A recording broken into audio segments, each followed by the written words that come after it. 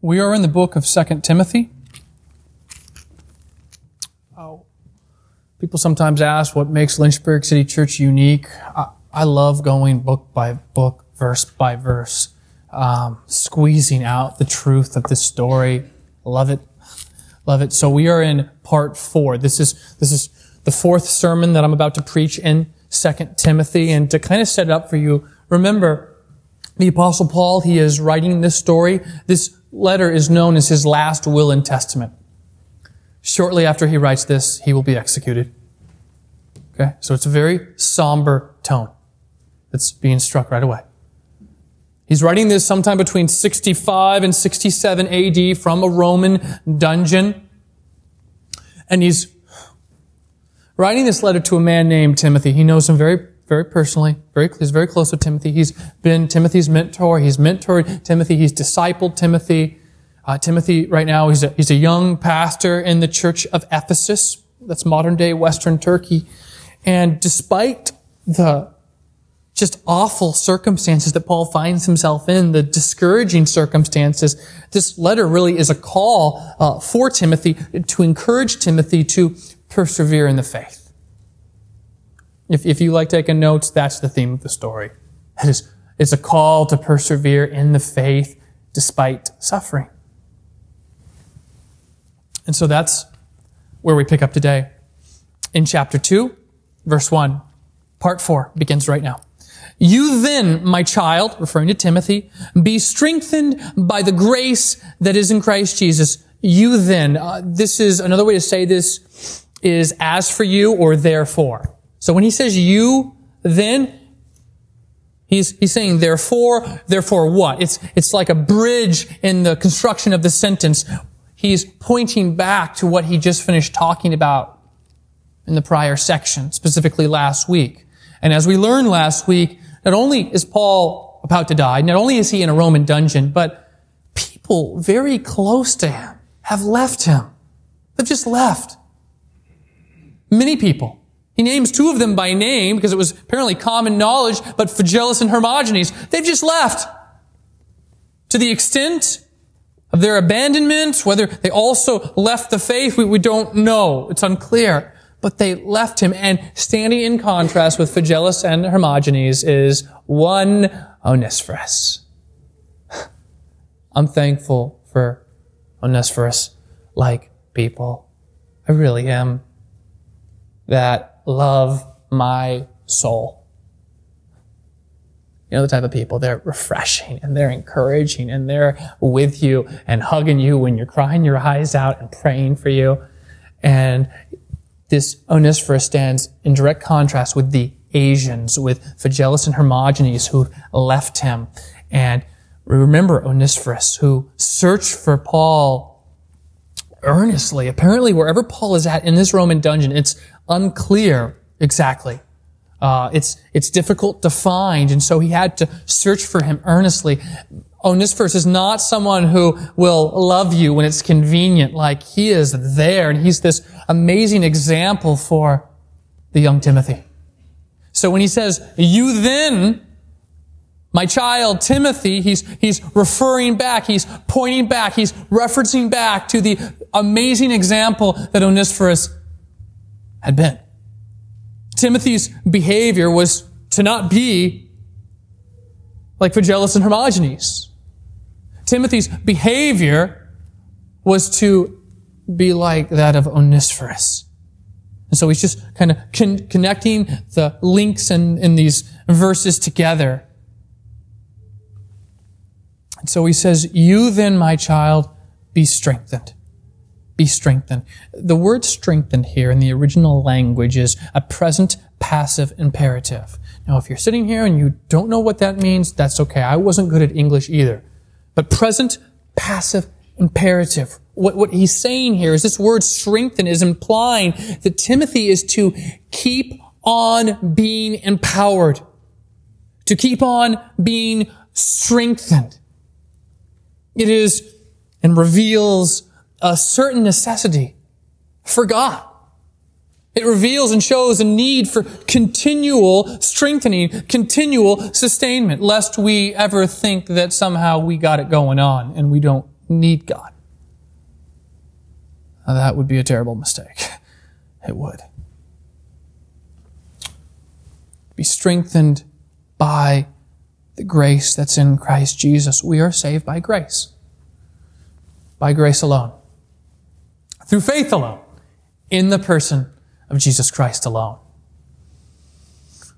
Those words rang true 500 years ago, just as true today. We're saved by grace, right? We're saved not because we're awesome. We're saved because Jesus is awesome. And Jesus has done for us what we couldn't do for ourselves. He lived the life we couldn't live. He died the death we should have died. He paid the price we couldn't afford to pay. And while we're saved by grace alone, there is another grace, a sustaining grace, which we also need.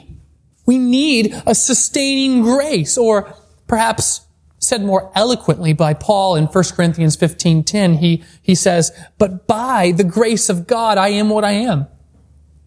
And His grace toward me was not in vain. It wasn't wasted on me. On the contrary," he says, "I worked harder than any of them. Though it was not I, but the grace of God that is with me."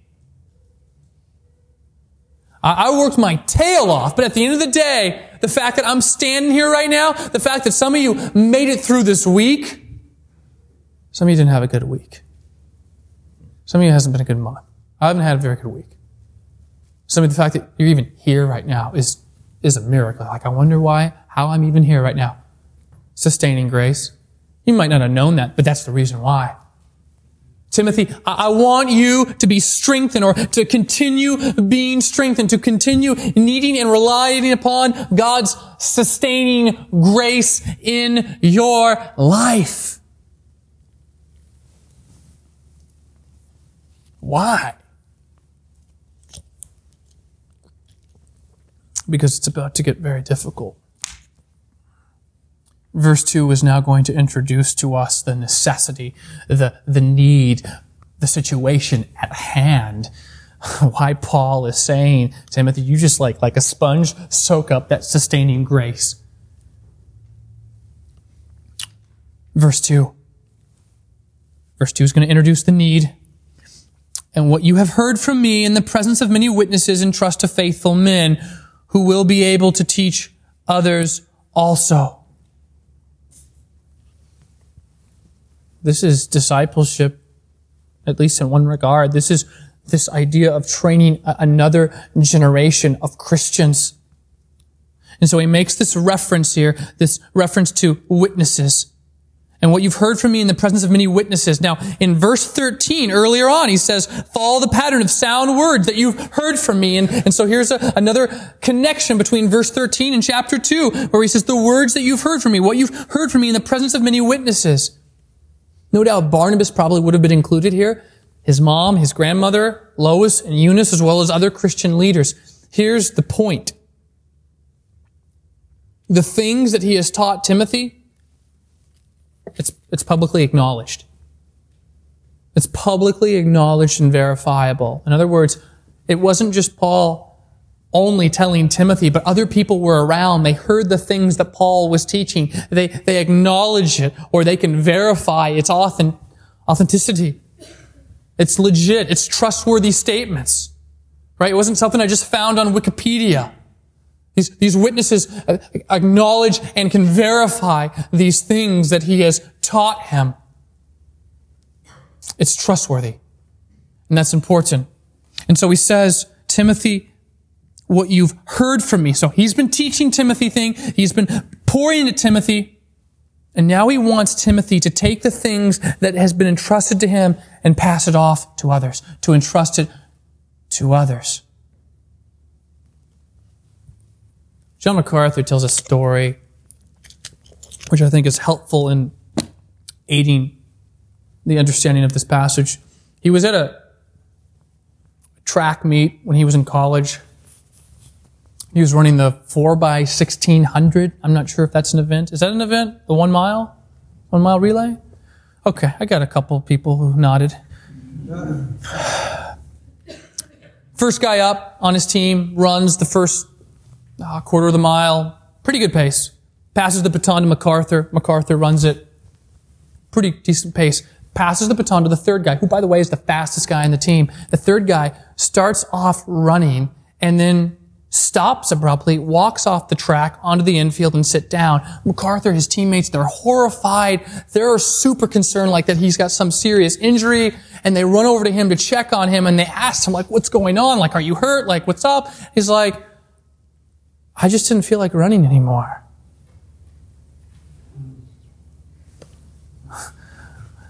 Are you sure you're not hurt? Like, and he just says, I just didn't feel like running anymore. You can imagine the frustration, just how upset like they would have been. Like, because it's not like it's your event. Like, this affects your teammates. Like, this affects your coach. This affects your school. Like, this affects more than just you. How selfish. How selfish. Right? Selfish. Oftentimes we make the mistake of thinking that our Christian lives are lived in such a way that we're just Lone Ranger Christians. Maybe we don't say those words, but that we're just Lone Ranger Christians. Okay? I'm not going to ever become a part of a church. Just warm a pew, keep people at a distance, check in, check out. Don't talk to me too long in the lobby because, I don't want to get too close, right? And so we're these Lone Ranger Christians, and we think that somehow is how it's supposed to work. It's not how it's supposed to work. And so we see this apathy of this teammate. I think it's important. I don't think Timothy has reached that point of defection yet, but I think he's being tempted. Which is why, back in part 2 of this series, he says, fan into flame the gift that God has given you. Like Timothy, God's given you gifts. At one point you had a zeal and passion for the Lord. That fire is burnt down now just to wee little embers, and you need to get back in the game. You're on the sidelines. God's given you gift. He hasn't saved you so you can just live a comfortable, easy Christian life. He's saved you, and He called you to a holy calling. So come on, man. Get with the program. I think he's being tempted to a certain degree. In other words, Timothy, this isn't your ministry. Lynchburg City Church is not Joe Decrion's church. It really annoys me. Sometimes people don't mean anything, but they're like, oh yeah, that's Joe Decrion's church. I'm like, it's not Joe Decrion's church. That's God's church. It's not my church. If you're a member here, this is your church. You're part of this. You're a Christian? Awesome. You love Jesus? That's wonderful. But you're not. And don't make any mistake that you're somehow running this race called the Christian life alone. You're not. And more to the point, you have no right to quit. You have no right to stop running.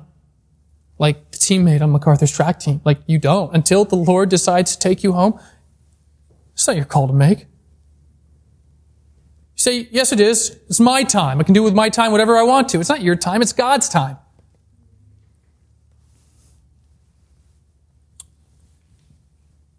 No Lone Rangers.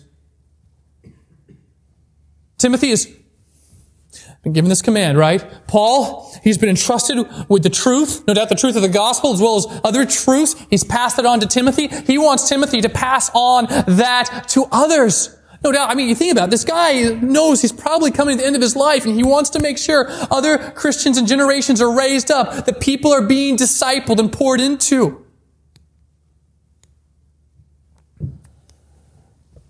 And so, it's a call to all of us. Are you doing that? You're not running this race alone. There's someone passing you the baton, and there's someone you should be passing the baton to. You should.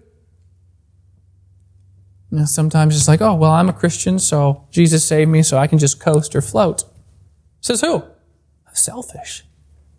You get saved at summer camp, and, well, I'm good to go, right? I got my free ticket. That's awesome, and then I'll let someone else pick up the slack.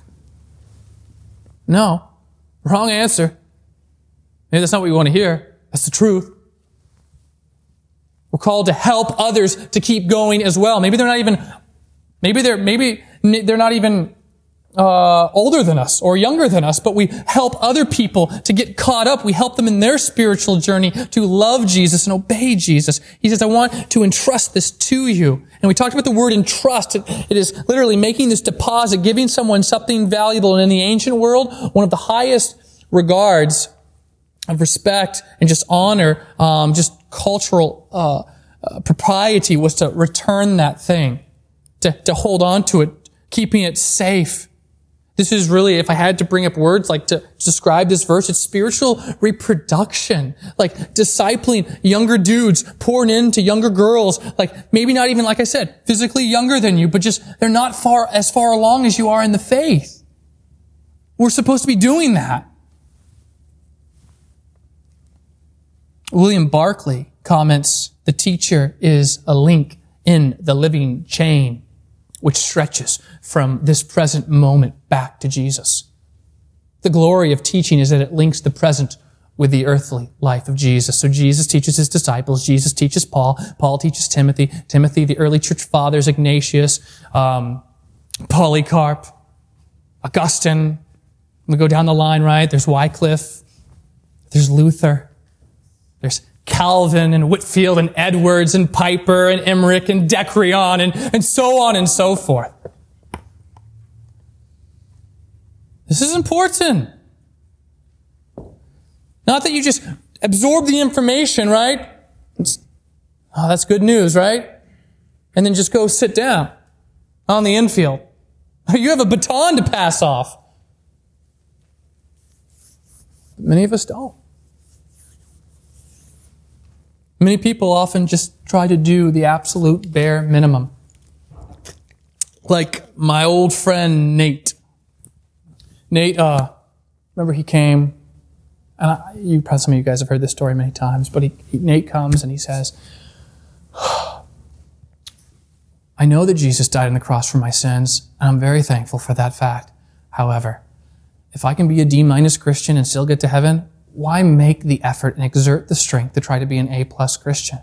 So many people have the attitude of Nate. It's just, I want to do the bare minimum.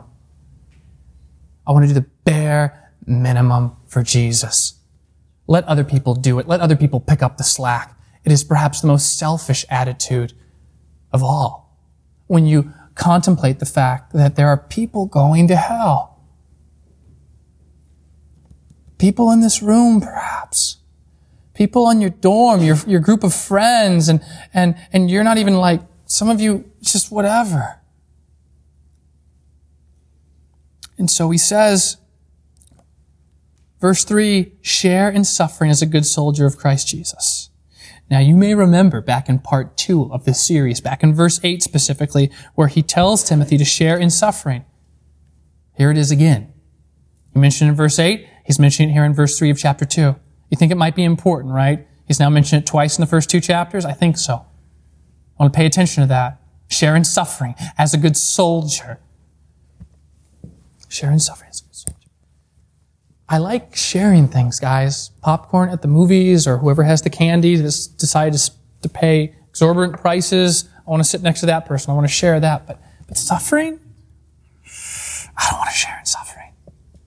That's uncomfortable. But he calls him to, like a soldier. You're a sailor. You guys don't know, I'm an army chaplain, so I'm a soldier. Being in the military is, I don't know, not always fun. I could say not mostly fun, but that's probably not English, but, right? It's not the typical, 9 to 5 job, and then, I had to stay after 30 minutes, but that's okay because I get overtime. I get time and a half. Overtime doesn't exist in the military. No such thing as overtime. You work 7 days a week? Cool, good for you. Get ready to do it again next week. It's hard. A couple times I've been on active duty. It's, you can leave this weekend, but you can't drive farther than 50 miles. And if you want to get special permission, you can, but you can only have a 250-mile pass. And by the way, have your cell phone on you at any minute because you could get called back and your whole weekend's interrupted. So share in suffering as a good soldier. At any moment, my phone literally could go off and they could say, you've got 60 days, get ready, you're going to South Korea or wherever. Being a soldier is the opposite of convenience. It's the opposite of easy. It's difficult. And then on top of that, people try to kill you. Sharing suffering. Like, these are radical things that he's saying as a good soldier. But it's not anything new. Jesus himself says, foxes have holes, and the birds of the air have nests, but the Son of Man has nowhere to lay his head. So many times, our approach to Christianity is, I want to do the bare minimum. And that looks like a lot of different things, right? So maybe some of you, the only time you open your Bible is when you come on Sunday. And the only reason you come on Sunday is because mom or dad are going to check up on you and just make sure that you, quote unquote, went to church. And oftentimes, that's it. Like, I do the bare minimum. We don't need any more Christians in this world trying to do the bare minimum. We don't. Paul wants Timothy to embrace the suck, as we would say in the army. Be ready to do that. For have you not heard that it was said, through many tribulations one must enter the kingdom of God? Not through much ease, much comfort, lots of prosperity, no bumps along the way, you'll enter the kingdom of God. Quite the opposite, according to Acts 14:22. Through many, many tribulations. It's hard. It's difficult. It's not fun. People say, is it fun being, in the army? Not usually. Just being honest. It seems, given the fact, and a couple sermons ago, that Timothy had maybe a reluctance, a timidity, a fear in which I don't know how clear it was that he was maybe up for the challenge. And that's the case for a lot of Christians. A lot of Christians. That's our approach, especially within America. And so he says, share in suffering. And begins to make sense why in verse 1 he said, be strengthened by the grace that is in Christ Jesus. Because you're going to need it. You're going to need sustaining grace to get you through, some of you, the rest of the week. Because something's about to happen and it's going to just rock your world. And you're going to need every ounce of that. So we come to verse 4. And he says, no soldier gets entangled in civilian pursuits, since his aim is to please the one who enlisted him. His aim is to please the one who enlisted him. And it brings up a great question. And the question is, what's your deepest desire? I like this question. It oftentimes reveals a lot about a person. Even right now, when you think about that, what's like my number one desire? My number one desire. What's my deepest desire? Some of you would say, my deepest desire is to love Jesus, to serve Jesus, to worship Jesus, to treasure Jesus above all else. That's a miracle, one, if you're able to say that. But others of you, you're not. Maybe that wasn't the first thing that even popped into your mind. Like, what's my deepest desire? Like, if those things aren't your deepest desire, it's entirely possible, very possible, that you're not a Christian.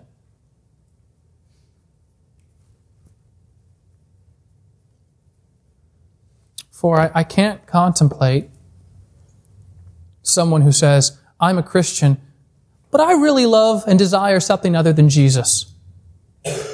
That person biblically doesn't exist. What's your deepest desire?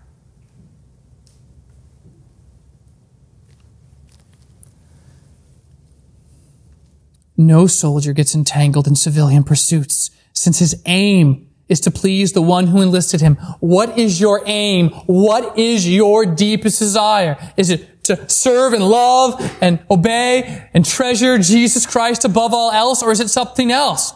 It can't be something else. It can't.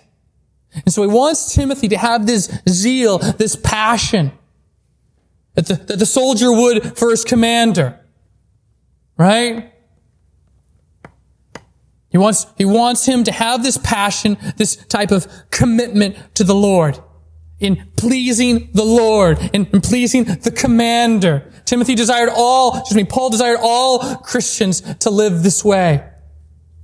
He says, don't get entangled in civilian pursuits. Now let me clarify this. It's not a call or prohibition against marriage, nor an appeal to escape worldliness. The emphasis is on tangled, right? Don't be entangled in civilian pursuits. Okay? Don't be entangled in that. And this idea of being entangled is really a reflection and an evaluation for us to be able to distinguish doing good things and doing the best things. Doing good things, doing the best things. And we face that every week. You have 168 hours in your week. 112 hours in your week if you take 8 hours a night for sleep. But you can use whatever equation you want. And so many Christians, it just blows my mind how content they are with giving Jesus, 2% of their time. Right?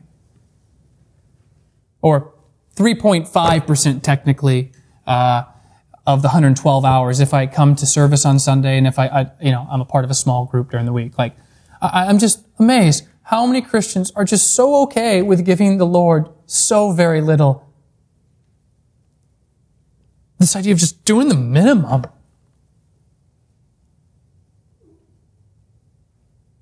Paul wants Timothy to have that aim as a soldier would to please the one who enlisted him as commander, right? Doesn't want he wants to please the commander. He wants to serve the commander. He's like, I want you to have that type of love and zeal and passion for the Lord and your commitment to Him. Don't be entangled in civilian pursuits. It's not that civilian pursuits are bad.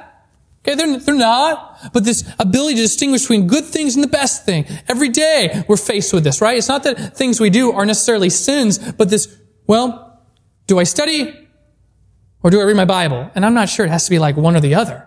But that's often our approach, right? With our time. Doing good things, doing the best things. And we get entangled.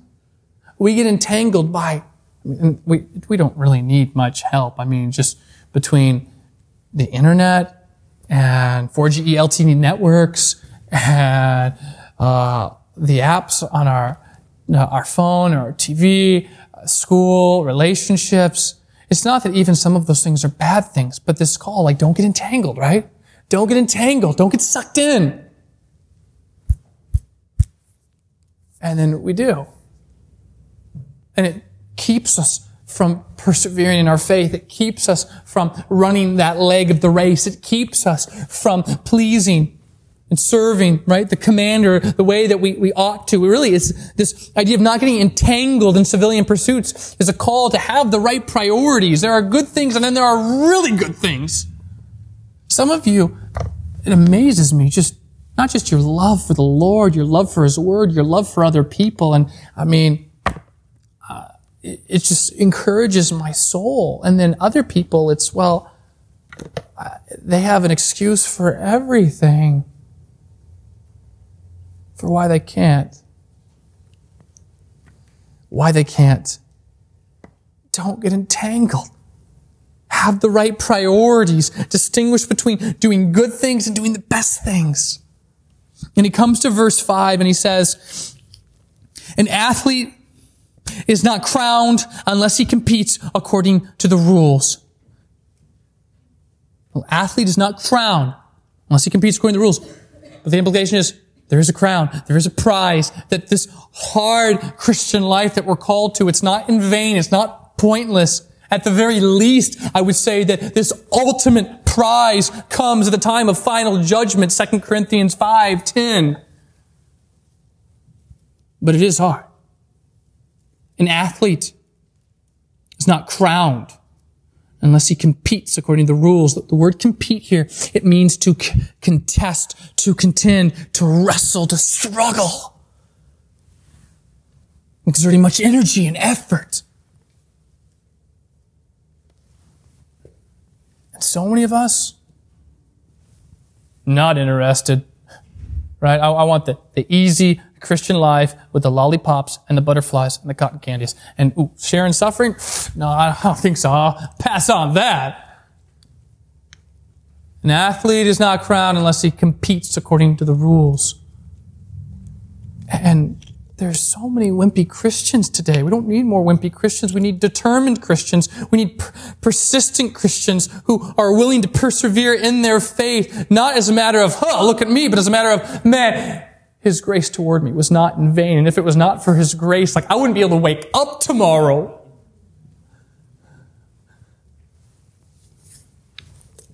MacArthur tells another story, which I thought was really appropriate. He's watching a decathlon meet between the U.S., Poland, and the former USSR. He knows one of the coaches on the team. And so he says, who do you think's the best athlete here?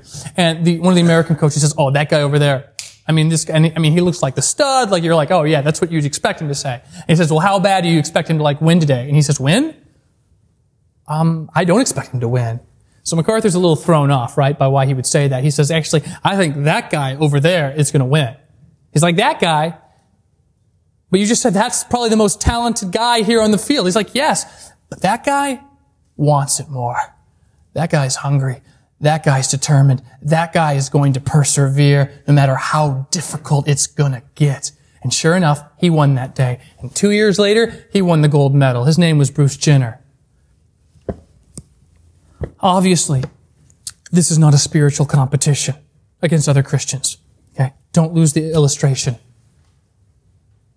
But an athlete is not given the prize unless he competes according to the rules. He's not crowned unless he contends. And the point here is that even though Jenner, the coach said, he's like, I don't think he's the best, but he is the most determined. He is the most persistent.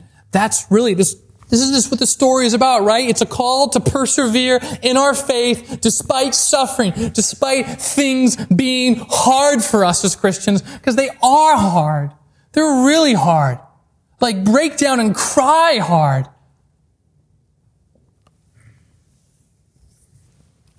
And so many people just aren't willing to contend. They don't care. They'd rather coast. They'd rather float. They're not willing to contend. They're not willing to struggle. They want the easy life as the Christian.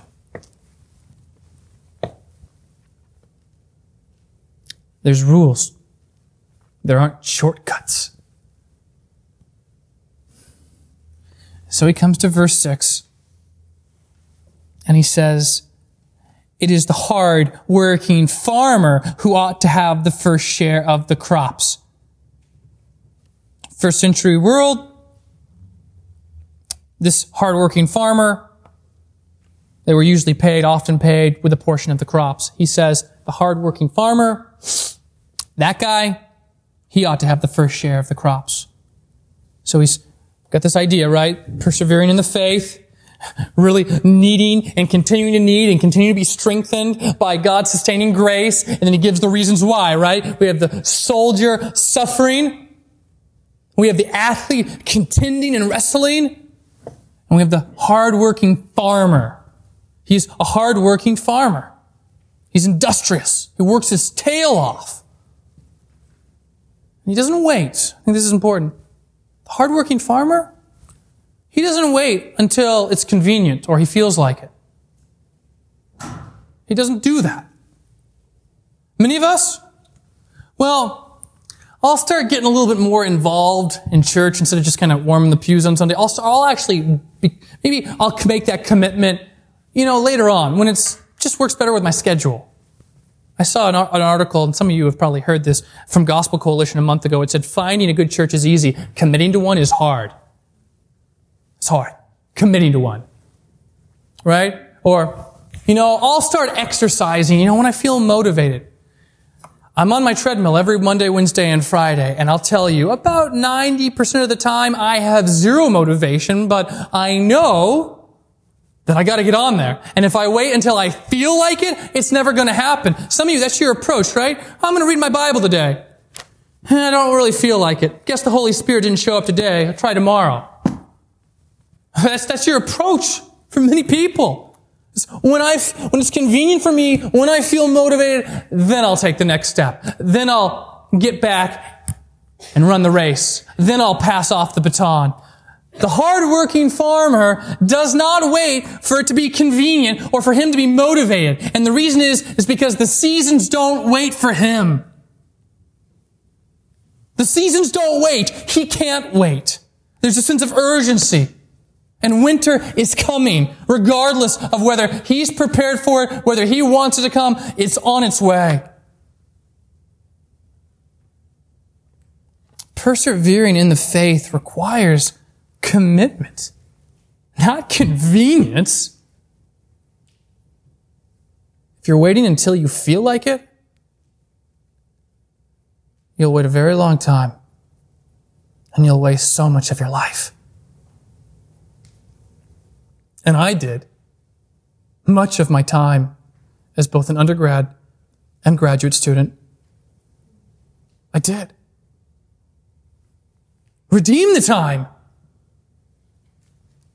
Redeem the time for as long as you can. You keep running the race as long as you can until he takes you home. And some of you haven't started off well at all. You really haven't. But be encouraged. Remember Dr. Falwell? I got to hear him basically every week for my first 2 years at Liberty. He died right at the end of my sophomore year. And he would say, a good start, it's okay. But how you finish, that matters a whole lot. So be encouraged. Some of you, this maybe is unpleasant what you're hearing. Okay? Well then change, repent. Get up off the infield, pick up the baton, and start running. Paul has been entrusted with something so precious, so valuable. He's then given it to Timothy, right? He's mentoring, he's making disciples, he's pouring into Timothy, and now he calls Timothy to do the same to others. One of the final wishes of a man who's about to be executed. And so the question is, are you willing to do this? Are you willing to guard this good deposit? Are you willing to pass it off to others, to entrust it to others? Or are you content with not sharing your faith, not making disciples, not pouring into people, not persevering in your faith, just coasting, just floating? I hope not. Are you just going to let other people pick up the slack for you? Because you've decided to stop running and sit on the infield like that crazy teammate of MacArthur's? Some of you, honestly, you've already done that. Some of you guys are amazing. You're passing the baton off to multiple people. You're pouring into people, loving people, discipling people, sharing your faith, pursuing and persevering in your faith, even though times get crazy or hard. You're an encouragement, I think, to not just myself, but others. But for those of you who aren't that, just get up.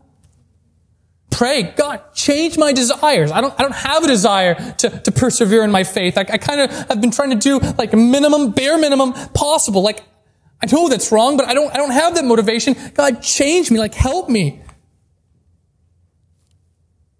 And then stand up. Sometimes people say, I just didn't feel like reading my Bible. Just maybe try opening it. It's like the idea of saying, I didn't get your phone call. I'm upset I didn't get your phone call, right? Well, try turning your phone on. Try opening your Bible. Persevere in the faith. It will be hard. It will be difficult.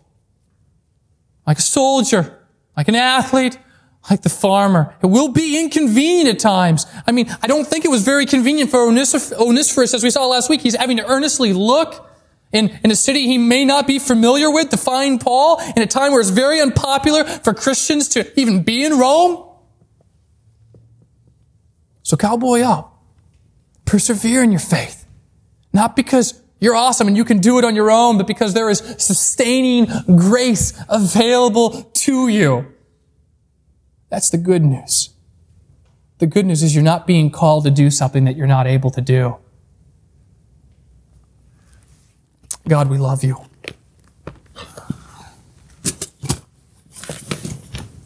We love you, we love you, we love you, we love you, Jesus. And we join with St. Augustine as he prayed so many centuries ago, Lord, command what you will and give what you command. You've commanded us to live in such a way, to persevere in our faith. I pray that you would enable us to do it, to do what you've asked, to be like Timothy, to be like Onesiphorus, to be like Paul. God, help some of us just to get off our tails and start running again. So many of us, we've just sat down like this minimalistic